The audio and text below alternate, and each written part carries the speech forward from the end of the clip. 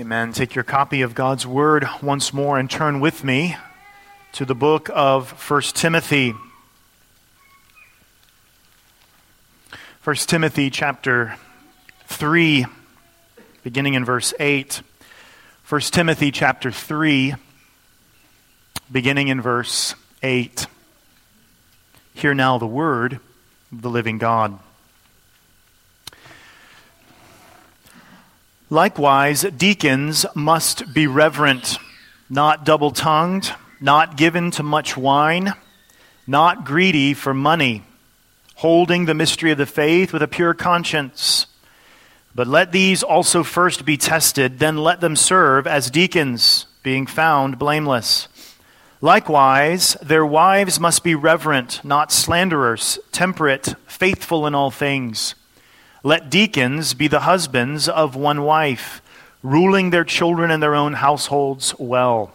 For those who have served well as deacons obtain for themselves a good standing and great boldness in the faith which is in Christ Jesus.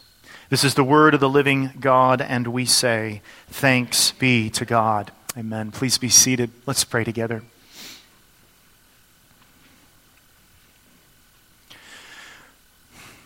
Now, Lord, once more we pray simply that by your Spirit we would have what we need to rightly receive your word and proclaim your word.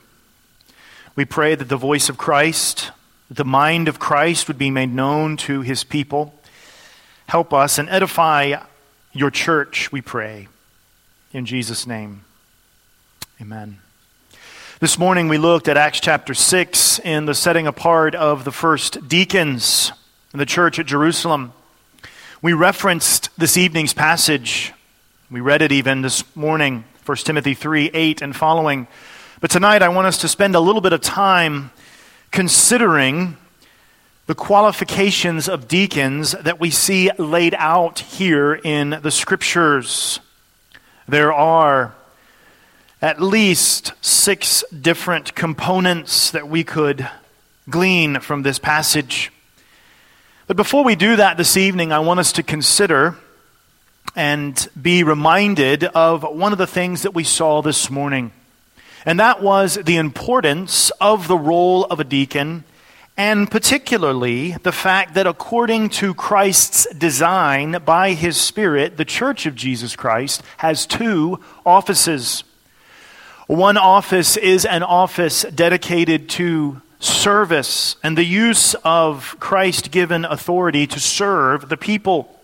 The other office is focused on teaching and ruling. Both are spiritual offices and both require spiritual consideration. This evening we begin in 1 Timothy 3 verse 8 and we see the word likewise. Now quickly, that word is there as a connection point. We don't have time to go over all of the qualifications in the first 7 verses of chapter 3, but if we were to do that, you would see the qualifications for elders or pastors or presbyters or bishops or overseers. They are all words for the same office. So then when Paul, writing to Timothy, says likewise, he's now giving us another set of qualifications, but this time for a different or second office. Likewise, deacons must be reverent.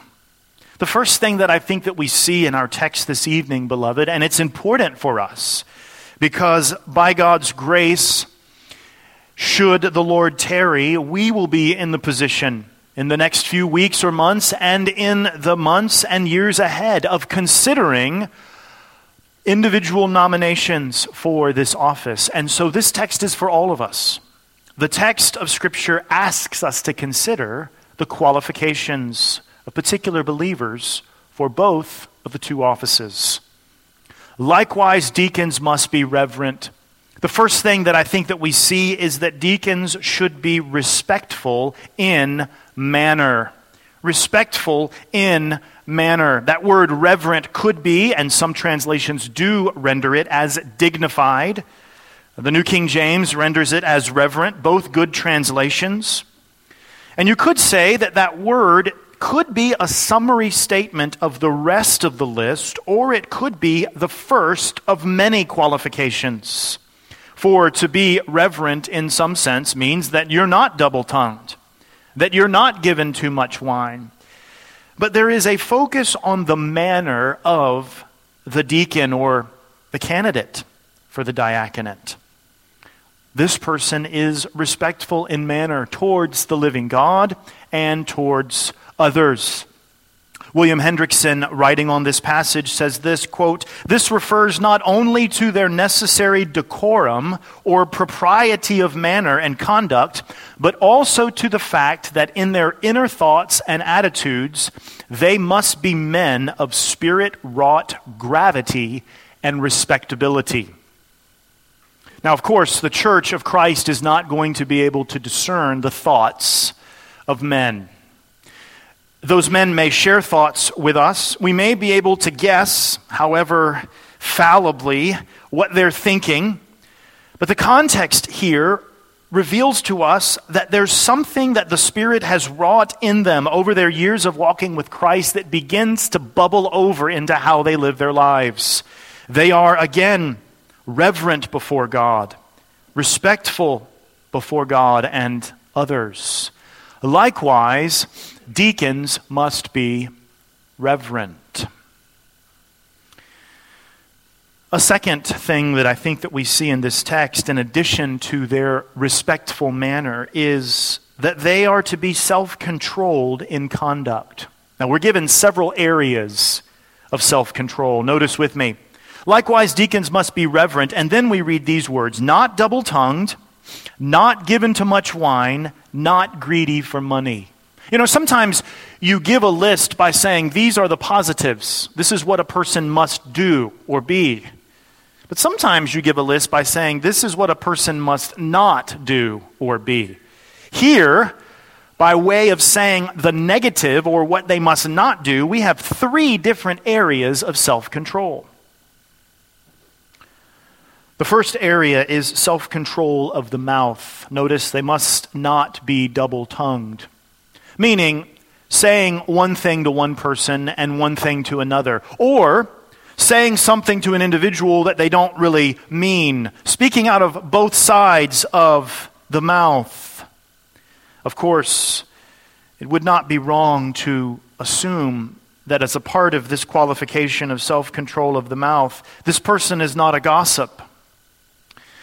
This person is not given to irreverent kinds of speech, but rather, by God's grace, through the fruit of the Holy Spirit, there is a self-control of the tongue. But notice, secondly, that when we say they're self-controlled in conduct, that there's also a self-control of the body.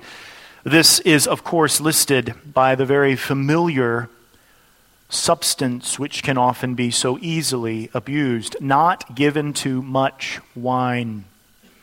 Now, I know in our church, knowing just about every single one of you, that I don't have to convince you that what this is not saying is they don't drink alcohol. But just to be clear, this is not a prohibition against alcohol use, but rather a prohibition against alcohol abuse. They are controlled in body. They're able, if they choose to drink alcohol, to not be given to it, to not be controlled by it. Their mouths are controlled and their bodies are controlled. But notice thirdly, not greedy for money. They have self-control in the area of possessions.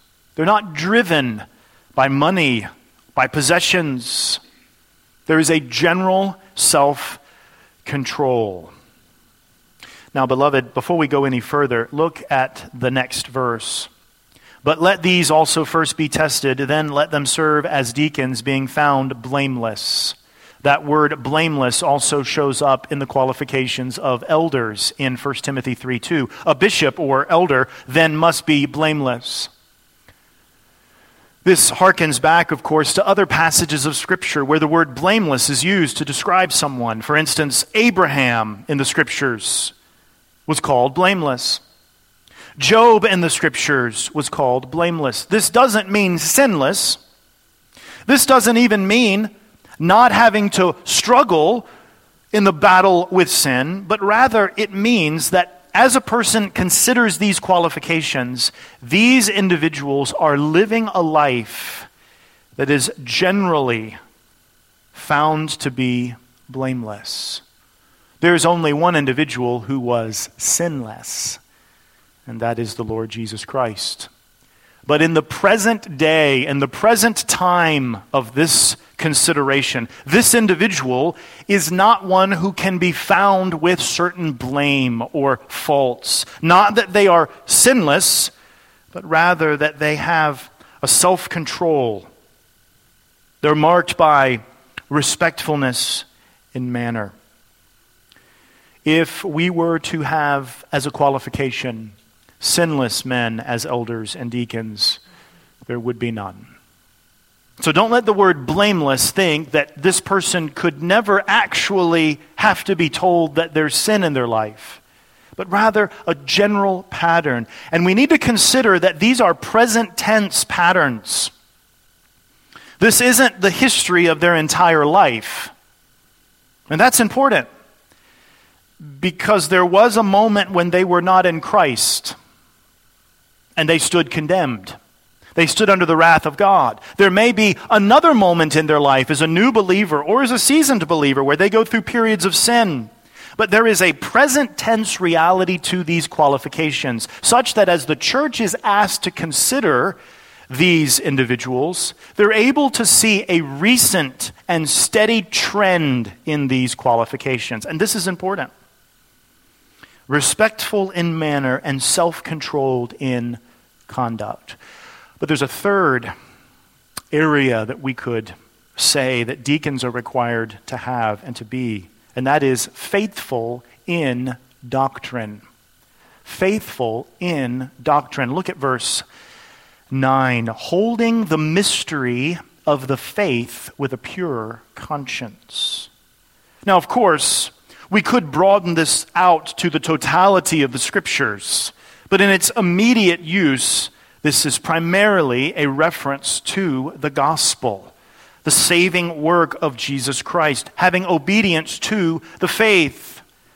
Matthew Poole, the Puritan of the 1600s, writing on this passage, says this, quote, "Not ignorant or inconstant persons, but such as were acquainted with the mysteries of the gospel, and believed them, and held to them, and men of a holy life."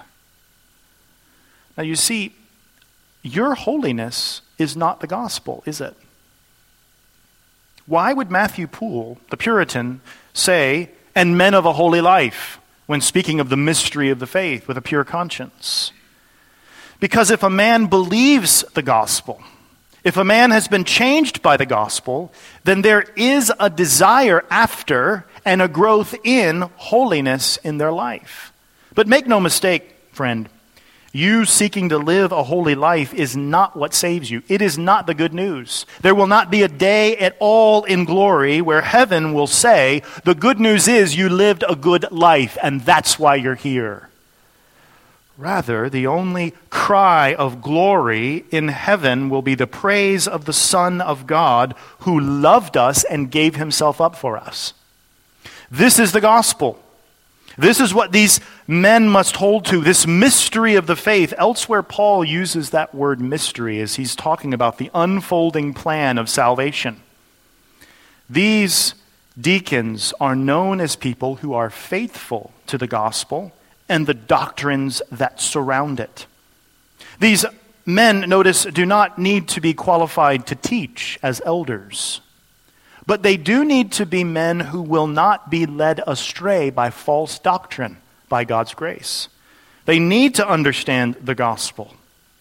Thus, they need to be individuals who the church is able to say, these men don't seem to be denying the truth of the gospel and the related teachings of Christ's word. So what have we seen so far?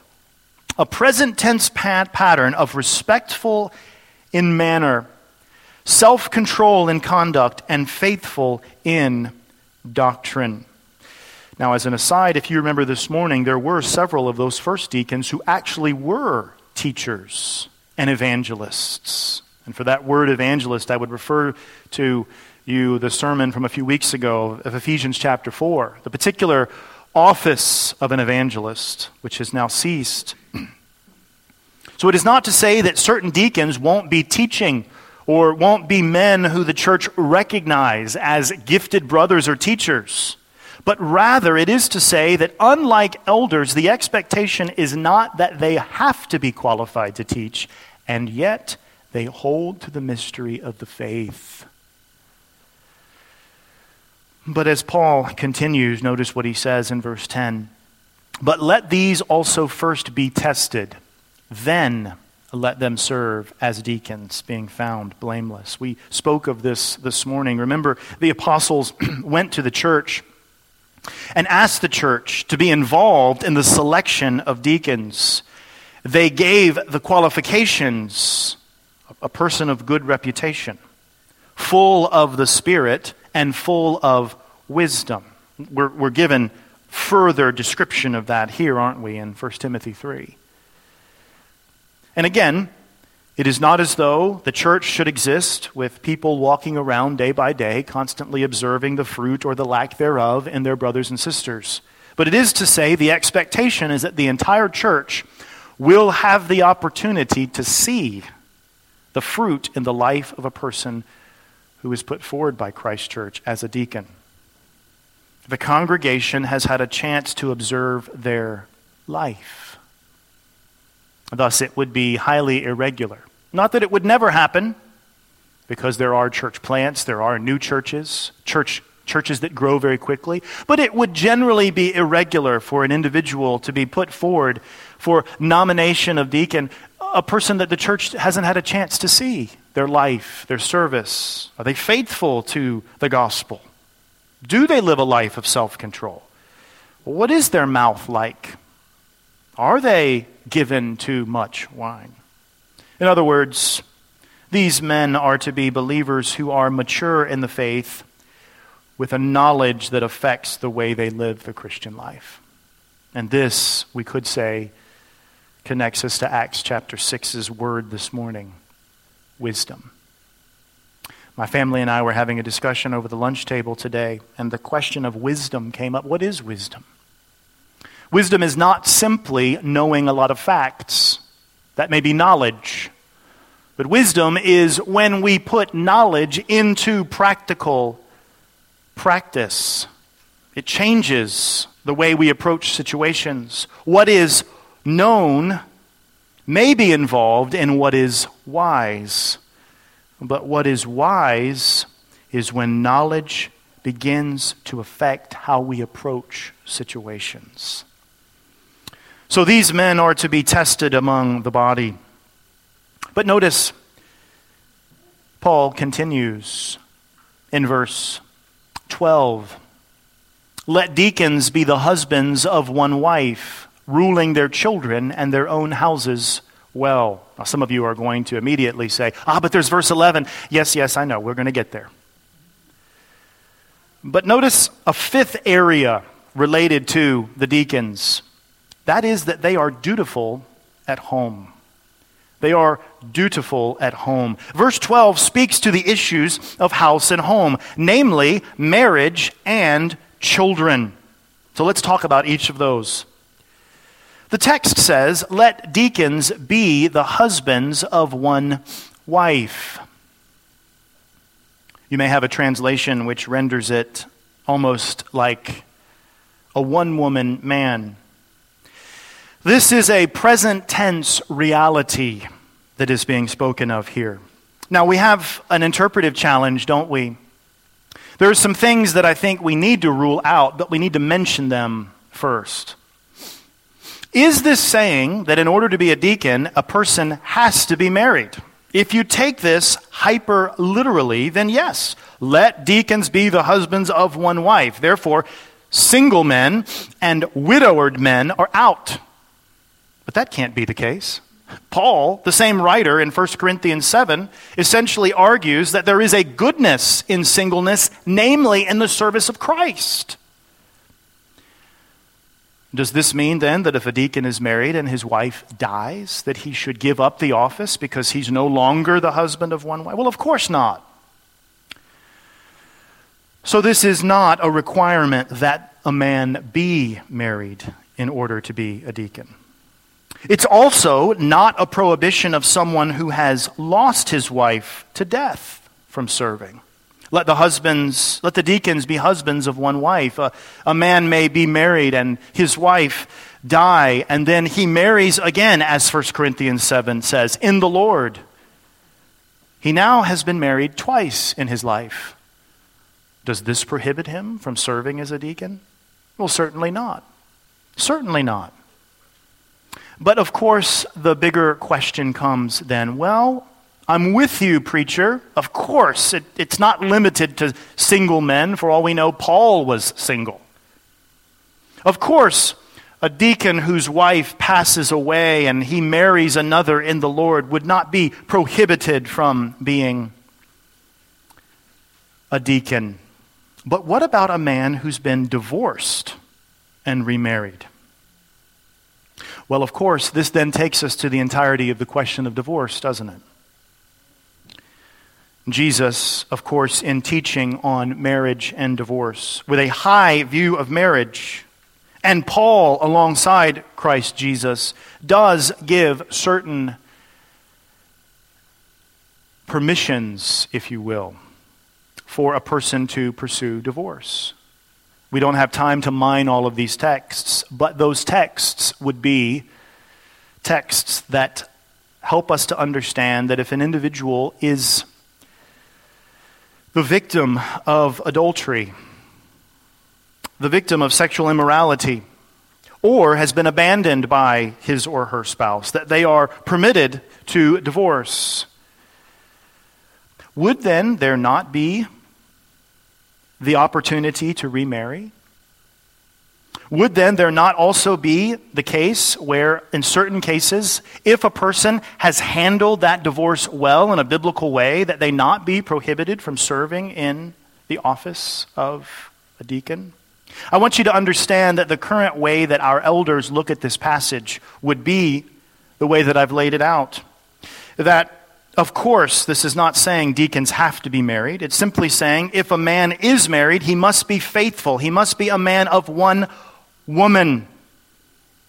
That men who have lost their spouse to death and who are remarried are certainly not prohibited. And if a man has been divorced and remarried, and in his case, the divorce was a biblical one, that this would not rule out his service. And I want to press you one step further. Beyond full discussion for tonight, but there may indeed even be cases where, because of the present tense reality of this text, a man may have been divorced at a previous time in his life and borne some fault in that divorce. And there may be cases even in this situation where deep repentance has occurred and a lifestyle of purity and one-womanness exists in his journey, where there may be the need for a church to consider such a man. I'm not making that declaration. But I think what we have to do is we have to see the thrust of what Paul is after.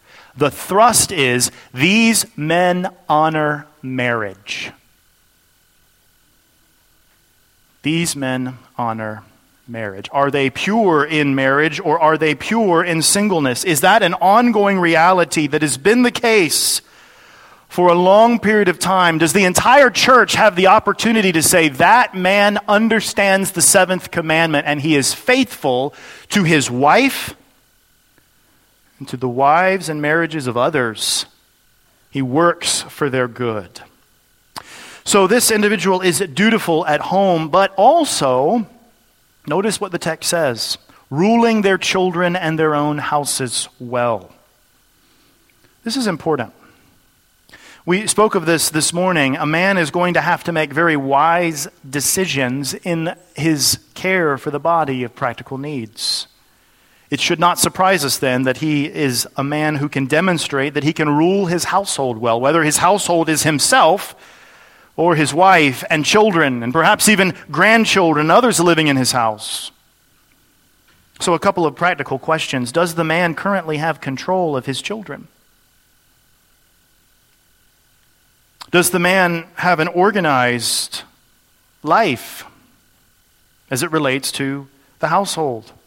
Do they make decisions, he and his wife, that demonstrate that the household is generally running well? Again, this is not sinlessness, but this is a pattern of life.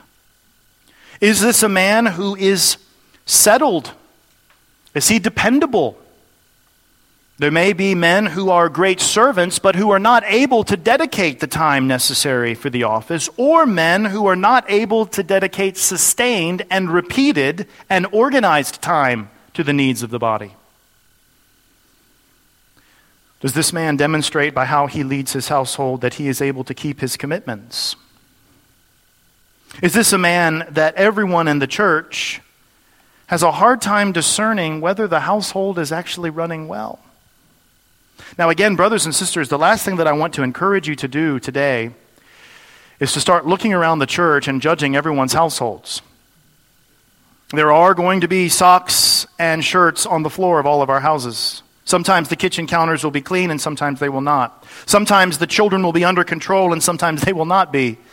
But is there an attempt, is there a pattern of organization within their lives such that you could say those children understand that he is their father and that he is speaking to them, and there is a regular design in the house where it is clear this man is not neglecting his duty to his family? And this may mean that certain men have to say, for this season, I need to focus on this household because it's taking extra work. And thus, I need not be a servant of tables in this season. Dutiful at home as it relates to marriage, and if children exist in the household, children as well. Lastly, before we look at the next few verses, this will become important. This phrase, ruling their own houses well. We often associate that with children. Ruling your house means you got your kids under control. That's part of it. But does this person have a pattern, it seems, to make wise decisions with their resources, however sparse or great they may be? Does this person have the kind of disposition that people know he's making wise decisions? You see, ruling children and ruling houses well are both a part of this discussion. Well, these 5 things are things that we see, but there is one other thing before we address verse 11, and that's verse 13. There we see that these men will ultimately be honored in service. Honored in service. Look at verse 13. For those who have served well as deacons. Now that's the qualification to this statement. Not all deacons will serve well, but for those who have served well as deacons, obtained for themselves a good standing and great boldness in the faith which is in Christ Jesus. Look at that phrase, good standing. The Greek word underlying that phrase there in the English has in view a step. Like, think a staircase, boys and girls, steps. You're climbing steps. It's almost as if the text is saying those deacons that serve well will have a good standing within the body. It will be as though people can say, this person is taking steps, not above us. He is better than us. But that there is a movement forward in the call of the gospel in his life. He's taking steps up the staircase. This is rendered then as good standing. He will be honored if he serves well. The body will recognize the honor of his life by the glory of Christ. So a question for us is always, do we honor our deacons? Do we honor our deacons? Words of encouragement, of course, are important. But as we have deacons now and more deacons in the future by God's grace, we ought to be regularly asking ourselves, hey, do we pray for these deacons? If the deacon is undertaking a task because that is a task that is important to serving the body, do I come alongside and honor the deacon in that task? You know, we have a lot of tasks around here that deacons do that nobody knows about. And sometimes those tasks may not be our preference or preferences. Sometimes deacons have to make wise decisions about how to use the resources of the church. And one of the ways that we can honor the deacons is to say, wait a minute, if this brother is spending all of this time trying to move in this direction and do these things for the good of the body, I don't want to be living in this body in such a way to tear down what he's doing. And that may be as simple as how the church is cleaned, how we care for the resources of the body, how we dispense resources to our widows, how we care in mercy. But notice the text says, for those who have served well as deacons obtain for themselves a good standing and great boldness in the faith, which is in Christ Jesus. Their service matches their confession in Christ, and thus they are able to speak boldly of the faith without pangs of conscience distracting them.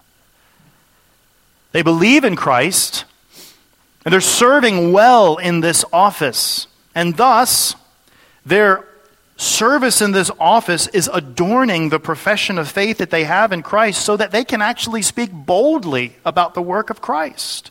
Perhaps in evangelism, perhaps in their care, in making mercy-related kinds of aid in the body. So they are honored in service. Those that served well will obtain a good standing and have the benefit of great boldness in the faith. Now notice the text says, faith which is in Christ Jesus. Notice that phrase very carefully. Firstly, notice that faith is in Christ Jesus. Our faith is in Christ Jesus. We trust Him as a person, and He is the centerpiece of our faith. Not our works, not our religious devotion, but our faith which is in or centered around Christ Jesus. A simple question again this evening is your faith in Christ? Do you have beliefs about Christ? So does Satan. So do the demons. So do liberal religious scholars. They have beliefs about Christ, but do you have faith and trust in Christ? He is a real Lord who really died for real sinners, who says to real people in the world, come to me and I will receive you. So even this little nugget here in the qualification of deacons is so crucial for us. The boldness of the faith that these deacons have is a faith which is in Jesus. Are you resting on Christ? Teenagers, children, are you brought to church week in and week out? And you've sort of gotten in your mind that the goal of Christianity is to believe things about Jesus? Or have you actually come to the place in your life where you trust Him to save you? So this faith is in Jesus, but secondly, it is a faith that is centered in Jesus. When we read the Word, it's about Jesus. When we see the unfolding plan from Genesis to Revelation, it's about Jesus. When we worship, Christ stands among us, leading us in the praise of the triune God. It's all about Christ.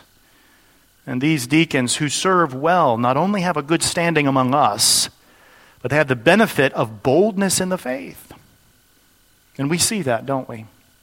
In Stephen, so bold that even when stones were coming his way, he didn't deny the faith. We see it in Philip, who boldly declares to people from other parts of the world the name of Christ.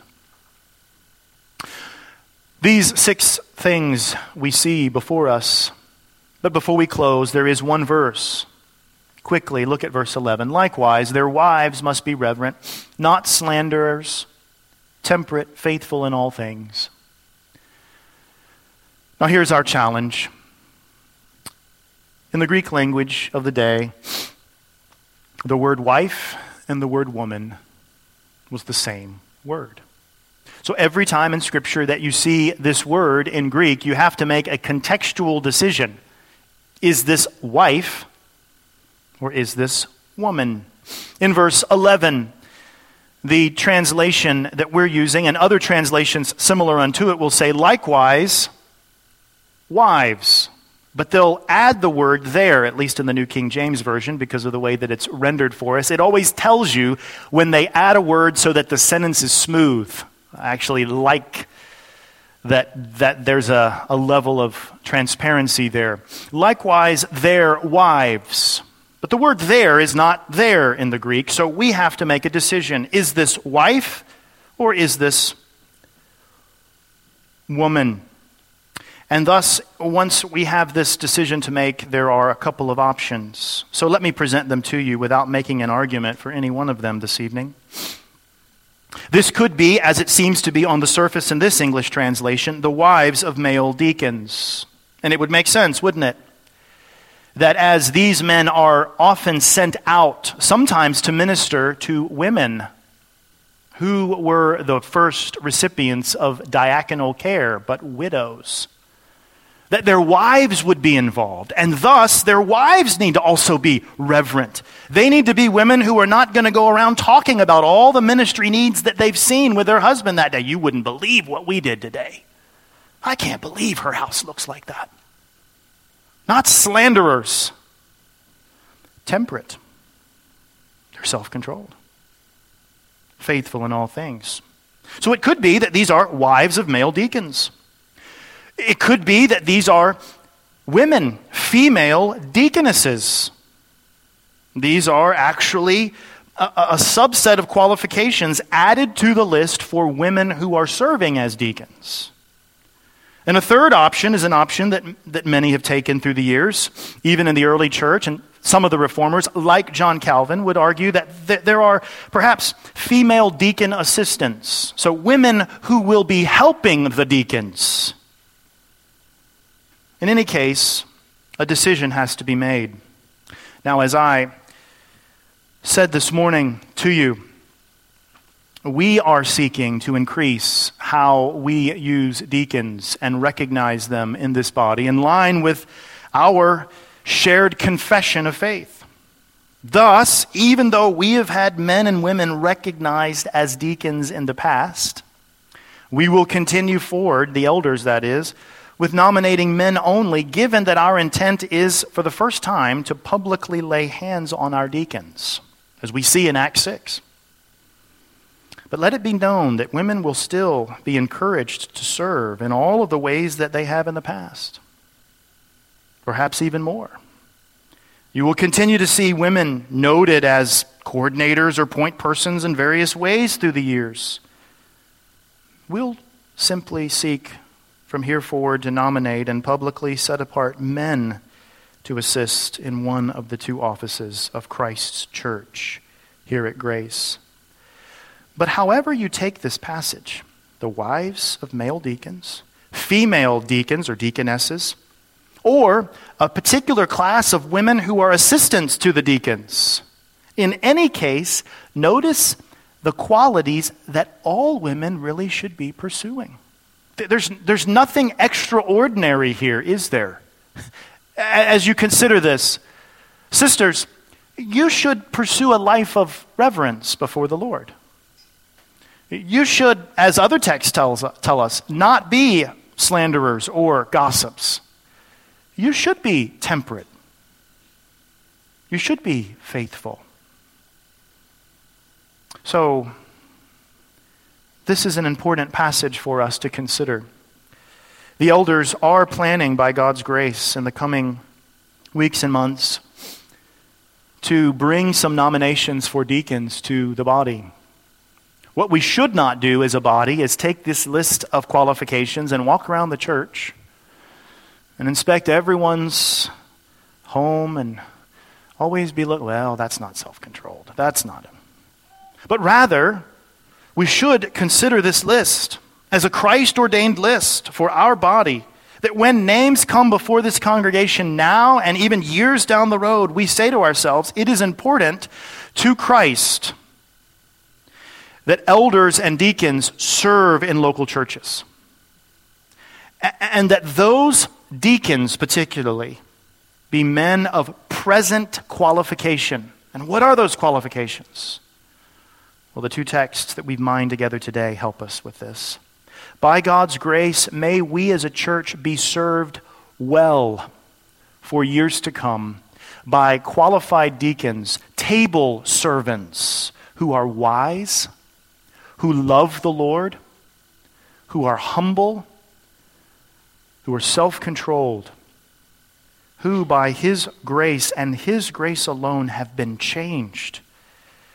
And the entire body has the opportunity not to judge, but to rejoice in how the Spirit is forging the fruits of the Spirit in his life.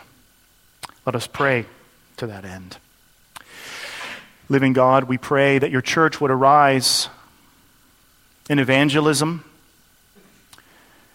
in worship and song, in care for one another, as well as in considering the importance of the offices of the church. Help us, O Lord, we pray. We pray that you would provide even more deacons for this body, that you would sustain the ones that we have. Help us, O Lord, to see the fruit of deacons serving well within this body. And we pray these things in Jesus' name. Amen.